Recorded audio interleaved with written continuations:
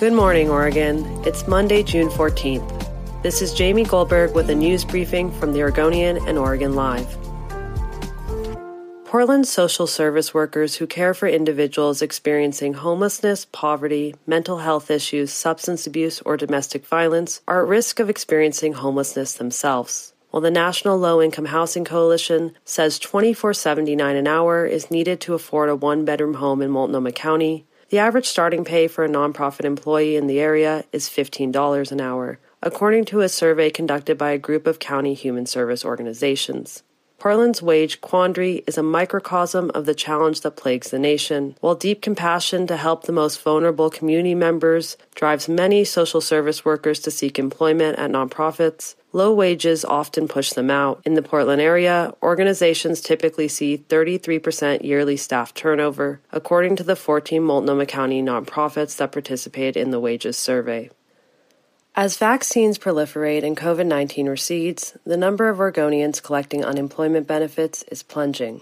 There were nearly 80,000 fewer Oregonians receiving benefits at the end of May than at the start of the year. The number of recipients is down by more than 35% in 2021, according to previously unreported state data. The sharp decline in benefits is surprising because there hasn't been a similar drop in Oregon's official unemployment rate, which has hovered around 6% for the past few months. A data lag could be contributing to that discrepancy. Still, the state has a long way to go in its recovery.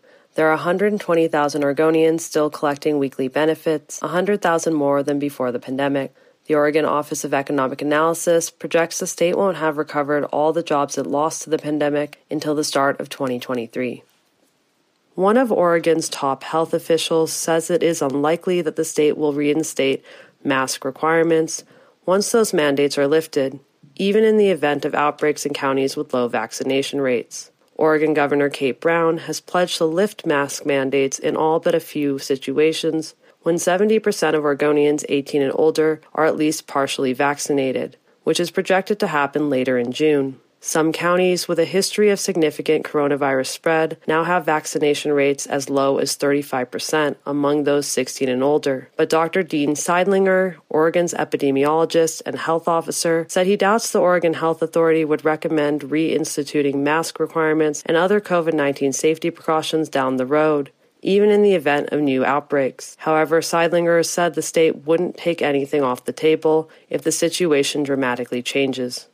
When Fabian Gomez moved from Argentina to Oregon with nearly 3 years of college education in engineering, language barriers prevented him from landing a high-tech job. Instead, as happens to many immigrants who traverse language and cultural gulfs, he accepted a lower-paying job outside his field, in his case as a school bus driver. But as schools transitioned to virtual learning last year during the pandemic, the Beaverton School District realized they were missing technical support in languages other than English. Only 2 of 35 tech support staff in the school district spoke Spanish. After a decade as a school bus driver, Gomez was able to help fill the void by stepping into a new role as technology support specialist for Southridge High School. When they told me to do the Spanish help desk, I liked it, Gomez said, because I know how difficult it could be for families and students when there is a language barrier.